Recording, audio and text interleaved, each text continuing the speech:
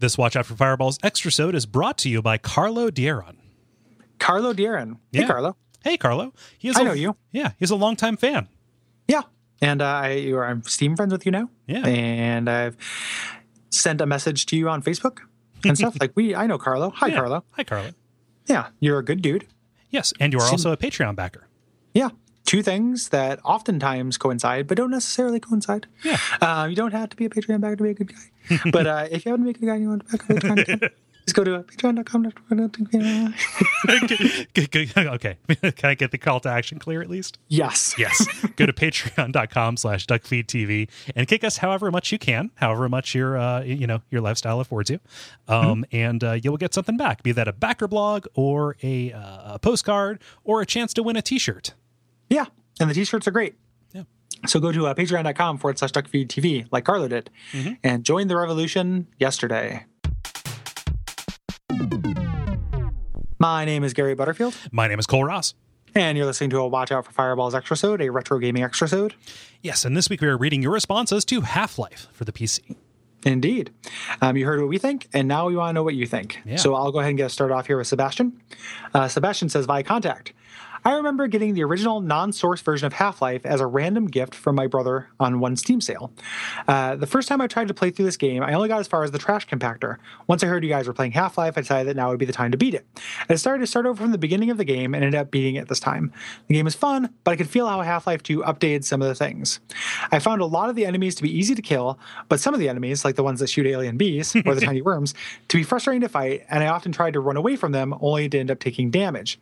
Speaking of health, a lot of the times I ended up with little health and saving after most battles. I felt like that didn't happen a lot in Half-Life 2. Didn't really have a lot of trouble with Zen, and I found the final boss to be very annoying but relatively easy once you figure out what to do. Overall, I had fun with the game and was glad to finally beat it. Yeah, that's something we didn't talk about, but the quick saving can really fuck you. Yeah. Yeah. You know what's awesome? Again, just because I love it and I talk about it all the time now, in Divinity, you just hit the quick save key, but it automatically keeps your last 3 quick saves. Oh, nice. So like if you do that to yourself, because you can save in battle, so you can really easily fuck yourself. If you do, you can go back to your earlier quick save than that. Nice. Yeah. In addition to like the full suite of autosaves. Yeah. And stuff like that game is growing in appreciation so much in my eyes. Like that game is very good. Yeah. Yeah. I'm going to pass this along to you because I heard it in an episode of their show. The Video Games Hot Dogs dudes think you should do Wasteland 2 for your Infinity alike, or for the Infinity engine. Yeah, I mentioned that actually to do that eventually, and then I was going to do maybe do Wasteland 1 if I can muster up the old CRPG patience for it. Because I would like to play Wasteland 1, but I just haven't, I've been trying to power through Divinity, so I haven't tried Wasteland 2 yet, even though it's just waiting and installed and saying they're tempting me because it's made for me. Yep. This fall, I'm so fucked because it's like Divinity I've been working on, then Wasteland 2, then Isaac Rebirth, and that's really enough gaming to take up all of my time. Yeah. So yeah, this is a great fall, because I just got Never-Ending Nightmares. We have The Evil Within coming out pretty soon, and then we also have Aliens Isolation. Yeah, it is actually going further. It's a great year for games. Yeah, Shadowrun Returns, Dragonfall came out. Shovel Knight. Shovel Knight's one of my favorite games that came out this year. This is one of the best years for games in memory. I feel like it's so good. And Dark Souls too. Yeah, yeah. Can't forget that, but it's almost like you kind of have to leave it out a little bit. Yeah, I take it for granted, but it's actually I put tons of hours in that game. It's really great. Yeah, and it keeps giving. We're just a couple days away from the last little bit of that. It is. What a great year for games. Yeah. Wow. And I've said this many times, since the beginning of the show, but it's a really good time to be a gamer because games are practically free now. Yeah. So even if you have a very tiny budget, if you don't feel the need to play Destiny, you can buy really excellent games for $10-15. Yeah. Shovel Knight is so good. Oh boy. Yeah, it's nice to be positive. And right now, Binding of Isaac, I think, is 74 cents. Jesus Christ. That's a game I put 750 hours in. That's probably not true, but I put so many hours in that game. I love that game so much, and it's 74 cents. Jesus Christ. Yeah, it's nice to have stuff to look forward to. I don't know. Yeah. It's good. Yeah. So Jay says via the contact form, so glad you guys are talking about Half-Life. It's a favorite of mine. There are a lot of elements which really work well, from the aggressive enemy AI to the exceptional sound design. But what Half-Life really excels in is the level design. Up to this point, FPS games tended towards large arenas and narrow, twisty hallways, often seen in Quake and Unreal. Duke Nukem 3D was really important because it introduced natural-feeling levels with scripted events into shooters, but Half-Life took that idea and made it more structured and linear. More so than any other FPS I've played, Half-Life levels can be read. It codifies rules for the player without explaining the mechanics. So you know after the first time you see a head crab when you turn a bend in a vent shaft to always check your corners. And sure enough, Half-Life loves to surprise you around corners. The first laser turret you encounter shows you from a distance how powerful it is when a couple of head crabs meander into view. You first encounter a single Black Ops agent to get a feel for their movement before entering the hangar, where you encounter half a dozen more. Half-Life has a Mega Man approach to level design, where you're presented with a small instance of a problem, and then in the next several rooms, they test what you've learned. I'm a big proponent of level design, and I feel modern shooters have fallen to cinematic design and invincible NPCs with follow above their heads. Also, I'll be the weirdo who admits he loved Zen. It gets a lot of hate, rightly so in a few parts, because of the jumping puzzles and the terrible final bosses. But Zen to me represents the only time in the game where I felt truly vulnerable. When the game drops you in this black, silent void of floating platforms, and the first thing you encounter is a dead guy in an HEV suit. It actually made me pause my first time through. That feeling quickly goes out the window when you start fighting Spider Ballsack and the creepy floating baby. But it wasn't until Prey came out that I felt engrossed in an FPS's alien world. Thanks for motivating me to explore this damn game again. I swear I play through it at least bi-yearly. Wow. So this is a true fan. Yeah. Well, yeah, thank you, Jay. And not to, I don't agree with all of the points you made, but I respect that, and I think it's super valid as a thing. Yeah, it's like, obviously games are subjective. And I think that a lot of things that you picked up on, I also agree with. Like we both liked how the game kind of like introduces small situations and then kind of teaches them to you. Mm-hmm. Like that is something that's very good at. Yeah. Prey is interesting. Did you ever play Prey? No, I know it by its reputation as like it was the big boondoggle design game that took forever to develop, but really like mostly by the memes that it generated, which are asshole doors and the level that you play after you die to come back. Yeah. I think the main character's name is Tommy Hawk as well. Yes.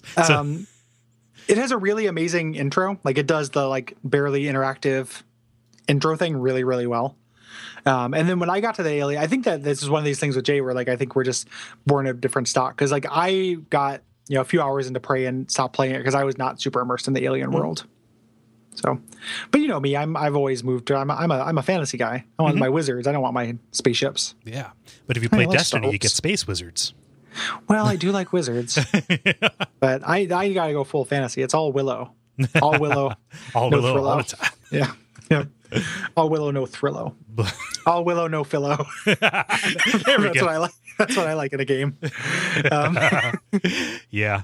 I'm really sad that Prey 2 is apparently never going to come out. Yeah, the stuff that they were saying about it looked really interesting to me. There's a connection between that's the last Apogee game, which are the people who did Duke 3D or the original Duke Nukem game. So yeah, there's some connection there, some DNA. How weird is that? Like these are the stalwarts, right? This was published by Sierra. Yeah, I love looking at that Sierra opening screen, like just because it makes me think I'm going to play Gabriel Knight whenever I see it. Yeah, like it's such a nostalgic adventure game thing. Mm-hmm. Yeah. Corey asked us, to kind of mention our thoughts on Black Mesa Source. Yeah. I think that we already talked about it a little bit. A little bit, yeah. Yeah. I think that like some of the lack of things to do in Half-Life, like the lack of interactivity kind of clangs with the super detailed environments. Yeah. To me a little bit. Like it does, you're walking down more beautiful hallways, but it becomes a little bit more dissonant that you can't do very much in the hallways. Yeah. Like it is great looking. Mm-hmm. Like I'm into how it looks and I like the idea of it. Like an HD remake of Half-Life is valuable, but it does feel a little bit like it doesn't feel like it's without its kind of drawbacks. Yeah. I didn't feel like the visuals were what I was kind of banging up against when I was playing it. Yeah. So like the idea of, it's laudable, like, and it's actually just it's a really huge feat that they managed to recreate this massive, a private small fan effort managed to recreate this massive game that was created with a professional budget and a full publisher and everything. But it just like it seemed to fix a thing that I didn't have a problem with. Yeah. Yeah. And it probably, on the flip side of that, it probably fixed a problem that a lot of people had, because like we talk a lot about, there's people who just can't go back to old computer games specifically, it seems like. Yeah. Like there's all the like thousands of Fallout 3 fans who wouldn't be able to play Fallout 1 or 2. Yeah. In a way that people can go back to old Mario games. Yeah. It's just kind of interesting. Like old PC games get this weird kind of treatment, which makes sense. I'm not trying to be kids these days about it. Yeah. But like for some people that probably solved that problem. And then in that case, it makes me want HD remixes of fucking everything. Like make a System Shock that looks good so people will play fucking System Shock. Yeah. Like take this. I mean, it's like it's a weird archival effort almost. Like let's keep the core of this alive, but actually make it more palatable to people. And that's what I think is interesting about these Halo HD remakes that are coming out, where you can switch back and forth, or less objectionably the Monkey Island ones, where where you can kind of see. So the history is maintained, but it's kind of sugar coated in a way that gets people tricks people into liking it. Yeah, the Monkey Island one's great. Yeah, for that, like that's a real hallmark of how to do that. Yeah. And like I will speak well of the Halo HD remake as well. No, I just haven't played that one. I wasn't commenting on that, but yeah. So I haven't played too much of the Black Mesa source. For a lot of those reasons. I tried to do it a little bit more. I tried to download like the full version or what passes for the full version now. Holy hell, it's really difficult to find that in a way that I don't know, like PC shit. Ugh. Yeah. Like you go to a download page where every ad looks like a download button, and I'm like, fuck this. Yeah. Yeah. Oh, well. Direct download is what you're looking for. Yeah, but all the ads look like direct download. Yeah. Well, it has to say direct download. Yeah. Like in just plain text. That's what I always look for. Yeah. On those things. But you're right. Like it is unacceptable. It's people trying to malware your computer. Yep.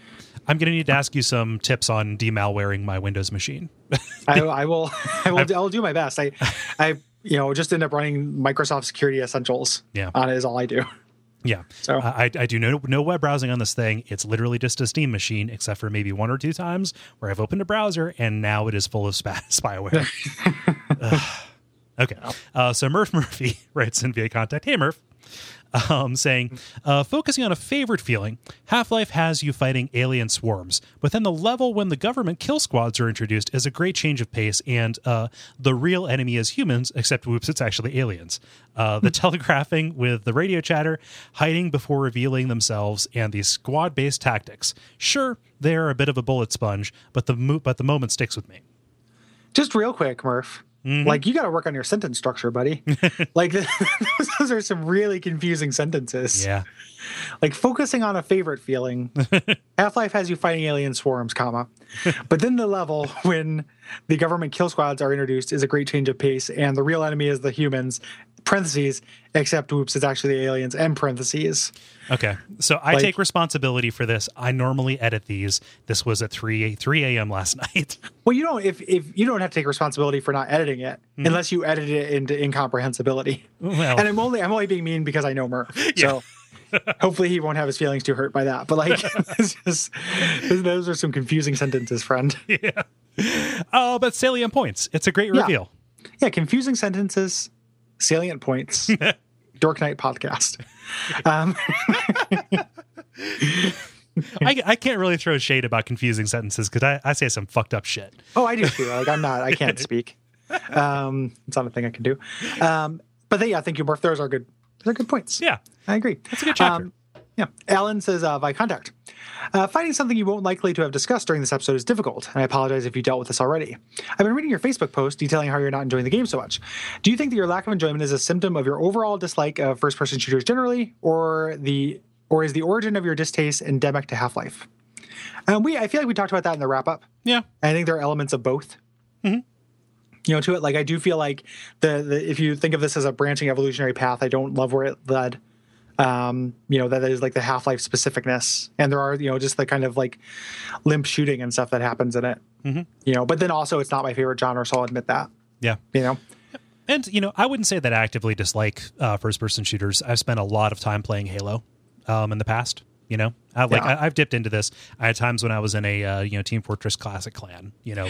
I've put in a lot of time. It's just a matter of in terms of what is interesting for me to discuss or think about or dwell on. FPSs just don't speak to me that well. Yeah, like you say, it's not something that leaves like a strong mark on me artistically. So again, not trying to take anybody's games away. I think that's the reason why I don't like thrust too far into discussing them on any of my shows. Now that you mention it too, like it's not like I don't have any experience with these things. Like I also have played a lot of shooters. Like we were talking about Fear. Like I played all the Fear games. I played, I don't just dislike shooting things. Like sometimes I'm into it. It is just not. I don't consider. Maybe it's like an insecurity. Like I don't consider myself super versed. And so I don't want to talk about that much. Yeah. And I am wary too. I'm glad you brought up the point that it's intellectually lazy to bring up Call of Duty all the time, because I'm guilty of that.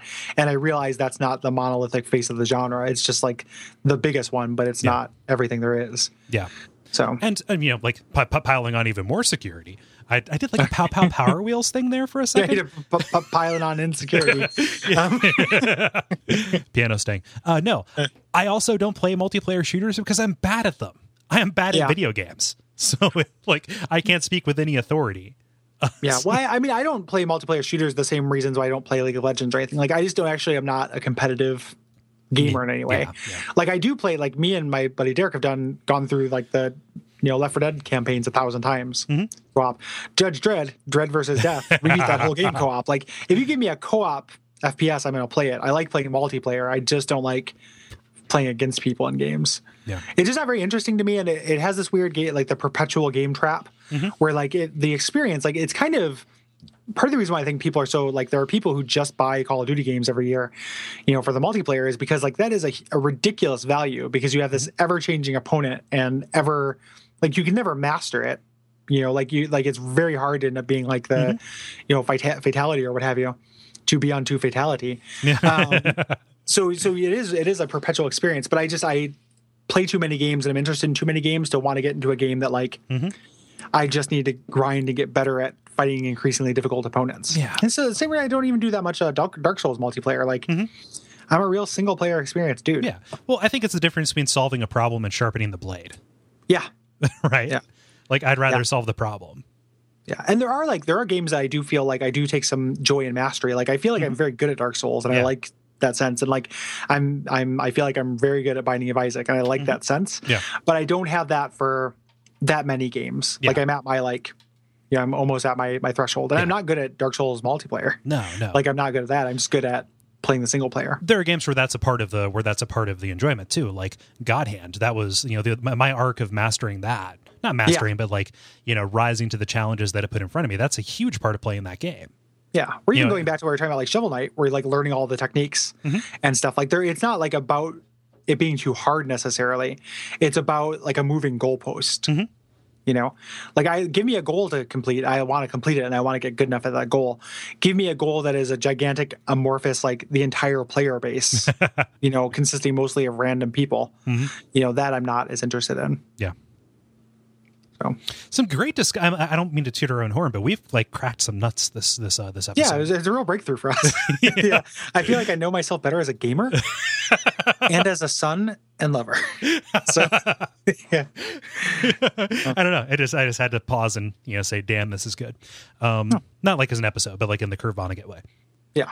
There we go. So Graham writes in via contact saying, I only completed Half-Life last spring after trying it a few times ever since it was released. I enjoyed it a lot despite being annoyed for most of the game. It's an older game, so the physics and overall feel of the movement is pretty awkward. I didn't mind platforming in my shooters, but there was a lot of it in Half-Life, and it was often a little too complicated for Half-Life's jumping and running physics.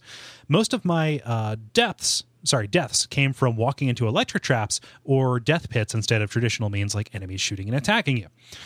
I felt the game was too long, which is weird because I can be a real length whore when it comes to games. But I felt the game was too long because I was so frustrated with many obstacles the game threw at me, like the platforming and stuff, like the minefields. If the challenge was more breezy, then I probably wouldn't have minded. So why did I enjoy it? The level design was pretty great, and moving through this world was a lot of fun. Shooting enemies and managing ammo was enjoyable, even though the enemies had way too much health. Maybe it was the difficulty settings. It was an immersive experience, and I can see why a lot of people love it. All in all, I think Half-Life reminds me that not all legendary groundbreaking games age well. While games like Super Mario World and Super Metroid still look good in hindsight, Half-Life, in many ways, remains a product of its time. Well said. Yeah, I think that a product of its time, like there are more products of their time between 1995 and 2003 than in any other era. Yeah, that was a difficult a difficult time for us. Yeah, as a hobby. Yeah. The length thing is interesting because we full disclosure, like neither of us were cram jamming this for a deadline, as we mentioned. But I think that length thing has been informed by doing podcasts on games, where like even before, I always preferred a shorter game, but my definition of a shorter game has contracted a little bit just based on the fact that we're so often playing them for deadlines. Yeah. To where now like a 7-hour runtime is a huge thing. Like it's like, let's sign me. Yeah. All right. Yeah. That's I'm the opposite of I'm a short whore. Yeah. Like I'm a different kind of length whore.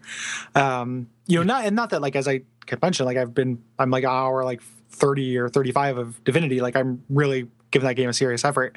So it's not like all games have to be short, but like, yeah, it's just, I feel like even when it's not actively a presence, it's affected my perspective on games. I think I respond to the pacing a lot is the thing. Yeah. And, I will always say Resident Evil 4 is way too long. Just because the pacing is inconsistent. And I think that is a huge issue for me. And I, like you, am getting more sensitive to that as time goes on. And I don't know, like it may be because of our life choices, but it also might be because time in general is always getting more valuable. Every second that you exist is slightly more valuable than the previous one. Right. Because and neither of us have kids or anything either. Yeah, exactly. Like if you wanted to tell us to shut up based on this because you only get like an hour a week to play games, like that's fair. Yeah. Like we realize that like in some ways we're very privileged. Life is a struggle for everybody, no matter what. Yeah. Yeah. We've learned a lot of things today during this episode. Yes, we have.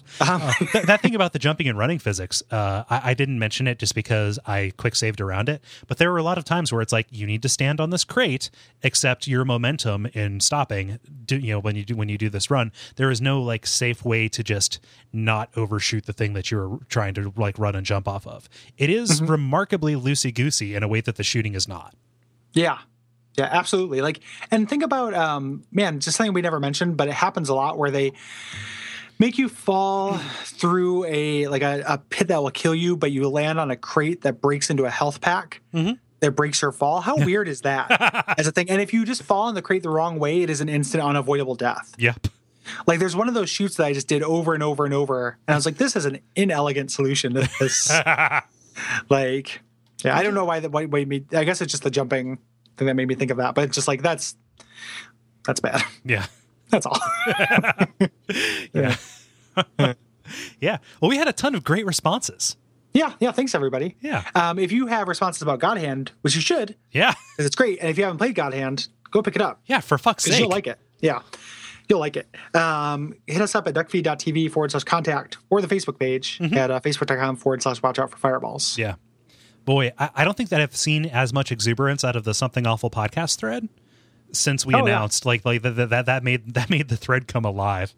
Yeah, people were into us doing God Hand. Yeah. So it's the exact definition of like, and I said it before, it's like a Suda 51 game you play because of the gameplay instead of in spite of it. Yep. Like it is very fun to play and it also has all of that personality. Like what a treat. It's everything I wanted, Deadly Premonition and Killer 7 to be, while still, liking both those games to a degree. But like this takes that weirdo-ness and just actually makes a working game around it. Yeah. So. So if you're not into God Hand, which of course you ought to be, I will make that categorical statement. Right behind that we have Resident Evil, the remake for GameCube. Yeah. And after that we have I Have No Mouth and I Must Scream. Yeah. The adventure game that is available everywhere. Yeah. So the Yeah, and I think we've been recording for a long time. Yes, we have. Do all the normal stuff. Yeah. iTunes ratings, reviews, patreon.com/duckfeedtv. Duckfeed.tv/tipjar. Yeah. We're getting up on that Christmas creep, so that is a great way to usher the that Christmas in. creeps. Yeah. We're the Christmas creeps. Yeah, and stay tuned for the Extrasode, which is just really one long story of magic gone awry. Good night. If it is okay with you, I more or less have our Extrasode under wrap because I had to tell you about yesterday. Okay. So I don't know if you had any funny things you wanted to say for B-roll. No. But I had a pretty interesting day yesterday. Okay. Yeah, I really don't have anything happening. Yesterday was mostly just working on stuff. Well, yesterday for me was me and Elizabeth, we do surprise date, which I've mentioned before. We take turns. Mm-hmm. This was her turn to surprise me. And I'll go in chronological order. So the event, which I didn't know what it was at this time, was in this dead mall. So I was in this dead mall, went to the bathroom, and this Russian dude, like there was a baseball card show in the floor of the dead mall. Okay. There's a Russian guy in a leather jacket was like, do you know what that is? And I was like, oh, I think it's a baseball card show. He's like, cool. Do you like sports? And I was like, no, not really a sports guy. He's like, let me guess. You like movies. You like Netflix. And I was like, yup. And he's like, what kind of movie you like? Comedy? And I'm like, sure. And he goes, listen, man, on Netflix, you have to watch Lost. It is addictive. So that happened. And then we left. And what we went to, because I have an appreciation for stage magic. Like, I like stage magic. Yeah. And Portland, though, is a shitty magic town. And the place we went to, the All-American Magic Show, was two hours of the most regressive thing I've seen in Portland. Like, that could be the tagline for it. 100%. Is it just called The Cure for Portland? It is. There are probably people who are like, I hate all this culture and right thinking. Like, let's go to this thing out in the boondocks. Yeah. At this dead mall. People who would open for Jeff Dunham. Yeah. Yeah, it was pretty gross. It was two people, and they each did two sets of a half hour long. And the first guy looked like a grosser Penn Jillette. Ooh. Like a Penn Jillette that you dipped into a melted candle, like coated with a thin layer of wax. Yeah, so Penn Jillette probably crossed with Danny DeVito from season 7 of It's Always Sunny and Beyond. And crossed with Guy Fieri. Like, he was wearing a flame shirt and he had the cool fedora on. Okay. And he talked like he ate a box of Kleenex before the thing. Like he's just trying to get his jokes out between his things. And he was really, really bad. Everything bad magic. Like, some of it's still impressive to me because I don't understand how these tricks work. Yeah. He's a witch.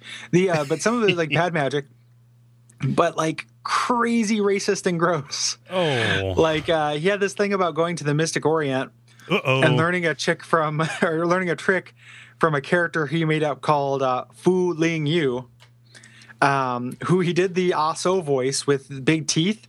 And everything he said was punctuated by a dun dun dun dun dun dun dun dun. Whoa! And it ended with a gong. Did he? Okay, when you say big teeth, did he put in literal big teeth? No. And when you say ended with a gong, did he have a gong? No, there was this amazing out of work carny who was running the sound on this laptop to the side, the visible laptop. Yeah. And he just stuck his lips to the top of his teeth to make his top teeth look bigger. Ooh. It was so uncomfortable. What was the temperature of the crowd? Weirdly into it. Lots of kids because it was a magic show, right? And then lots of just extras from Gumo. Yeah. It was it was a real kind of gross Midwestern Ohio, the worst parts of Ohio. Yeah, okay, worst parts. Worst parts, not Cincinnati, but Gumo. Yeah. So he did that. Southeastern. Yeah. There we go. Yeah. He did that, which was gross. And then he continued on doing his thing. And the rest of his set was not particularly awful or anything. Second guy comes out who runs this magic thing, and they do classes and stuff. And I've never seen anyone who looks more like a Tim Heidecker character. Like, he looked like Tim Heidecker plus about 20 pounds, wireless mic, little tiny headphone, or little tiny, not headphone, ponytail in the back, like dorky vest. He sounded like Tim Heidecker. He was like just a Tim Heidecker character. Yeah. And he was real, like, he was the more professional, serious one, but was still bad. And kept doing like these just like weird hacky jokes from the 50s. Like, he had some plant in the audience who was like, hey, tell me how you did that trick. And he's like, well, if I told you, I'd have to kill you. And then he's like, can you tell my wife? And then it was like just like super weirdly regressive. Like the whole time. He went through, though. He was better than the other guy as far as magic goes. Still like sloppy and stuff. First guy comes out again after an intermission. Like, this is a 2-hour thing. Jesus which like Christ. is pretty intense. First guy comes back out, no racism, even though like he did talk about traveling the world and getting tricks from other areas. He just didn't have any characters. It wasn't like Ravi, I want a cab, or anything like that. Like, right. It was just and then he did this puppet, like he does ventriloquism. He had this puppet, and he had this like little girl, like there are lots of kids in the audience, like 12-year-old girl, come up on stage, and like, how the central concept of ventriloquism is that puppets are horny. Yeah. Like that's all puppets, ventriloquism is about, is like, oh, I've got this puppet, it's got a huge boner, gotta let it talk about it. He just had this bird, and he was just like, you're hot, and it was like this super young child. It was really, really uncomforting, like really, really unfortunate. And again, I have to ask, what was the temperature of the crowd? I think people were like, the little girl was laughing at it. Oh, like, no. Everyone was kind of laughing. Like, everyone, like, it was a gross thing to show to our daughters. Yeah. As a people. But everyone seemed to be in pretty good spirits. Amy and Elizabeth were the only people there with any sense of, consciousness about that. So that was really gross. And he did a couple other things that were gross. And then the second guy came out again for this finale. He did a bunch of tricks. One bright spot was there was a part where he was doing like a little dance. Like, all the musical cues were really obvious. Like, he'd be like, this next trick, I think you'll find a little bit, oh, it's unbelievable. Oh, like that kept happening. But he was like dancing with his assistant, and a little kid behind us went, he likes her. And that was really great. But at the end of his thing, he literally goes, he's like, you guys have all had a good time, I'm sure. It's been great. No. But let me tell you, you ain't seen nothing yet. Oh. And then starts clapping before the music comes in. And then you ain't seen nothing yet comes up for the last trick. And it was amazing. Like, me and Elizabeth came out of it, like, the whole thing really tense and like drained in this weird way from like feeling uncomfortable and exhausted and weirded out and time traveled, and like, it was so fucking weird, man. All-American Magic Show. Is that what it's called? Yep. Wow. Yep, the All-American Magic Show in Portland, Oregon, Mall 205, Dead Mall, which is out, like, it's almost in Gresham, like, it's out by the burbs. Yeah. Which makes a sense. But it is, and when we came in, like, two of the guys who were working to like hawk the magic show were practicing a secret handshake that ended with miming toking a blunt. Like, it was like, handshake, and then at the end, that was the end of their handshake. God. Like, it was real nuts. I would be so into that. It was fascinating. Like, while at the same time being like way too long, and yeah, it'd be a 2-hour panic attack, but it was like, I was glad after I went, like, Elizabeth just comes like, I'm so sorry I brought you here. This is not what the review said it was. And I was just like, no, I am so glad that I did this, because it's a good story and I've never seen anything like it, and we'll never see anything like it again. Like, this is a unique, weird experience. And for that, I thank you. Oh man, so I hear that story, and if I saw that show, all I could think of is, what is their tour bus like? I think they're local. Oh, are they local? Yeah, I think so. But like, just like, I don't know, just to implant myself in that act for a little bit. Oh, totally. Or like to go to because the second guy is the guy who teaches the magic classes. Yeah. Like, what's the crowd at that classroom? Who are these Gresham teens who are like going there to learn magic from this just like sad dad? Sad dad. Super sad dad. Huh. The first guy had this. He also did Like bad ventriloquism, pretty bad magic, really good at balloon animals. Oh. And did a part about balloon animals for a while. And he had this long routine about like getting his daughter an animal for her birthday, but her daughter wanting to go to the mall. And he just kept like going back and forth doing this like, but I want to go to the mall voice that was just like, and it went on forever. Oh, Like, women be shopping, right? It was so gross. Ugh. It was so fucking gross. And it's just like, who is this guy? He kept when he spread his arms, the bottom of his fire shirt, which he changed into a different fire shirt, by the way. He had a shirt with the same pattern but different color fires. And me and Elizabeth both noticed it. It wasn't our imagination. But the bottom of his shirt opened up, and I've never seen a more hairless stomach on a man. Like it looked like a shaved baby's head poking out from like above his belt. Like he was prepped for surgery? Yeah. Yeah, exactly. Like he just had an appendectomy right before he went on stage. He was wheeling an IV bag on a cart behind him. Yeah. It was really something else. The show must go on. Gong beat. Yeah. Bom. Yeah. Da, da, da, da, da, da, da. Like, oh boy. Oh, wow. Yeah. It was really something. Did they have any merch? There was that little like mobile magic store that was outside on one of those little mall kiosks. Okay. That sold magic stuff. Yeah. Like a trick deck of cards, some astronaut ice cream. Yeah, like thousands of VHSs of weird magicians I'd never heard of, like teaching you how to do tricks and stuff. Which is like, I like stage magic. Mm-hmm. It's neat, but it's such a like there are no like approachable good. You know, there are very few like approachable good funny stage magicians. Mm-hmm. Like, it's not really a thing. You know, we don't have that as a cultural archetype. No, we don't. It's like they're either like libertarian monsters or they're like, I'm a mysterious bad boy. You know, they're like Chris Angels and Mind Freaks. Yeah. You're David Blaine's. Yeah. Yeah. So, When you say the magic was sloppy, what do you mean? Like the magic tricks, it wasn't easy to necessarily see how they did some of the stuff, mm-hmm. but the like the flourishes and like timing things to the music was really unpolished. Okay. So like it was like you did this like rings routine, which like I can handle some linking rings. Mm-hmm. That's interesting to me. But it was just like so uncoordinated and sloppy the way he was doing it. Yeah. You know, and plus he looked like he just like all of his limbs were left legs. Like he was a big dumb guy. He was a big dumb fella. So you know, I wasn't expecting him to be the most graceful man. This was the first guy. The second guy had his act together more, but was also, you know, problematic in his own way. Yeah, missing his beats. Not offensive. Like he had, at no point was he, you know, he was actually great. If the whole thing was just that guy, I would think it was hilarious and wonderful. The guy with the really inappropriate music cues and yeah.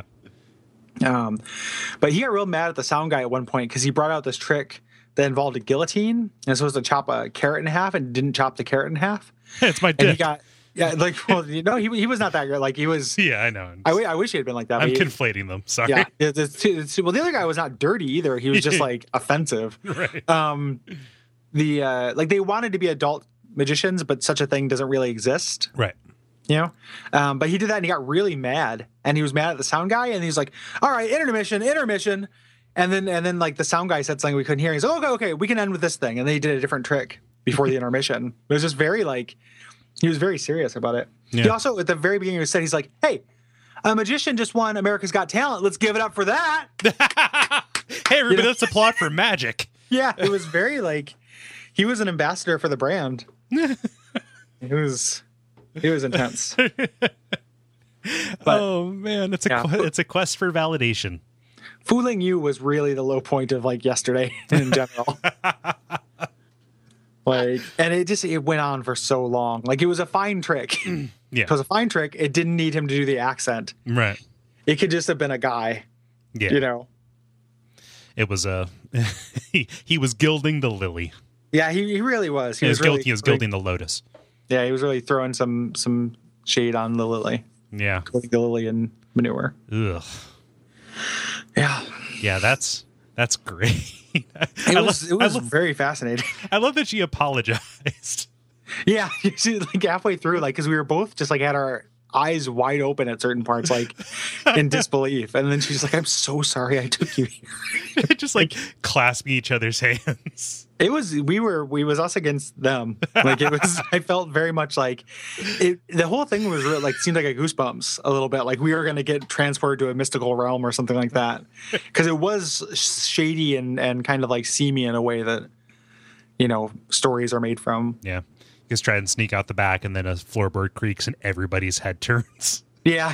Like all the ones staring at you. Mm-hmm. Oh. And this one's trying to disappear. I'm gonna be like, this one's trying to disappear. Let's give him a hand. Yeah. Hey, this one's saying, don't stand so. Don't stand so.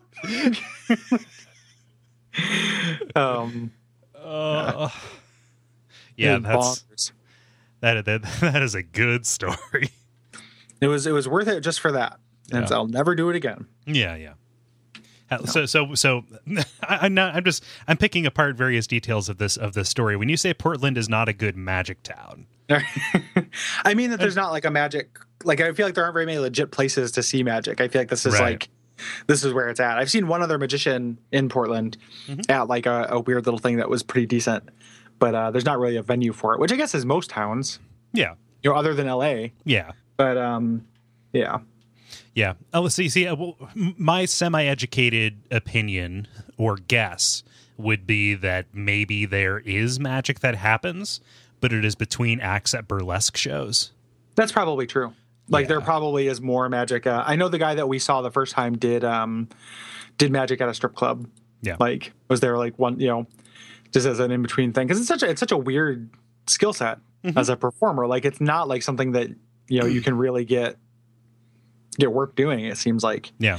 I was wondering, like, I was trying to think of if that is why magicians tend to be kind of gross, is because their profession straddles this line between like kid friendly and, you know, but that doesn't, like, they don't want to be, there's no respect in that. Yeah. If you're just a kid magician, you know?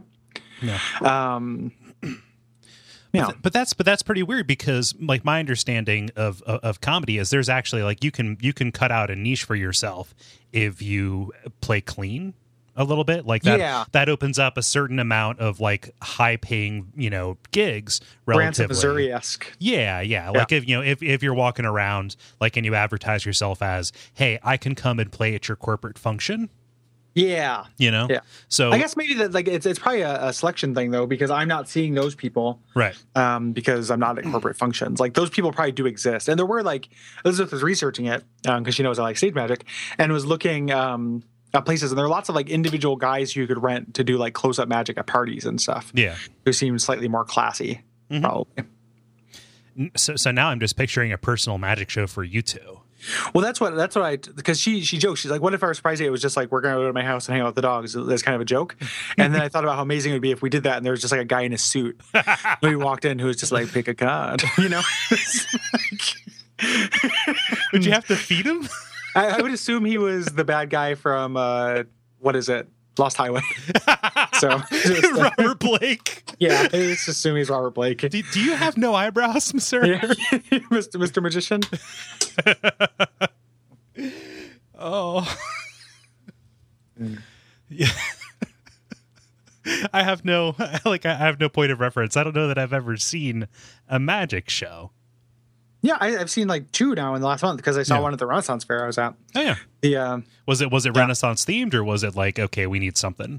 No, it was kind of like he dressed up like a Renaissance guy, but I told you about him. He talked like Eddie Pepitone. He was like, it's time for another warm up effect. Like he had that voice, and it was very funny. But he was not disgusting. Like he was respectful and stuff, so it was great. He was non-racist, and you know. How much of that do you think had to do with the fact that there was sunlight?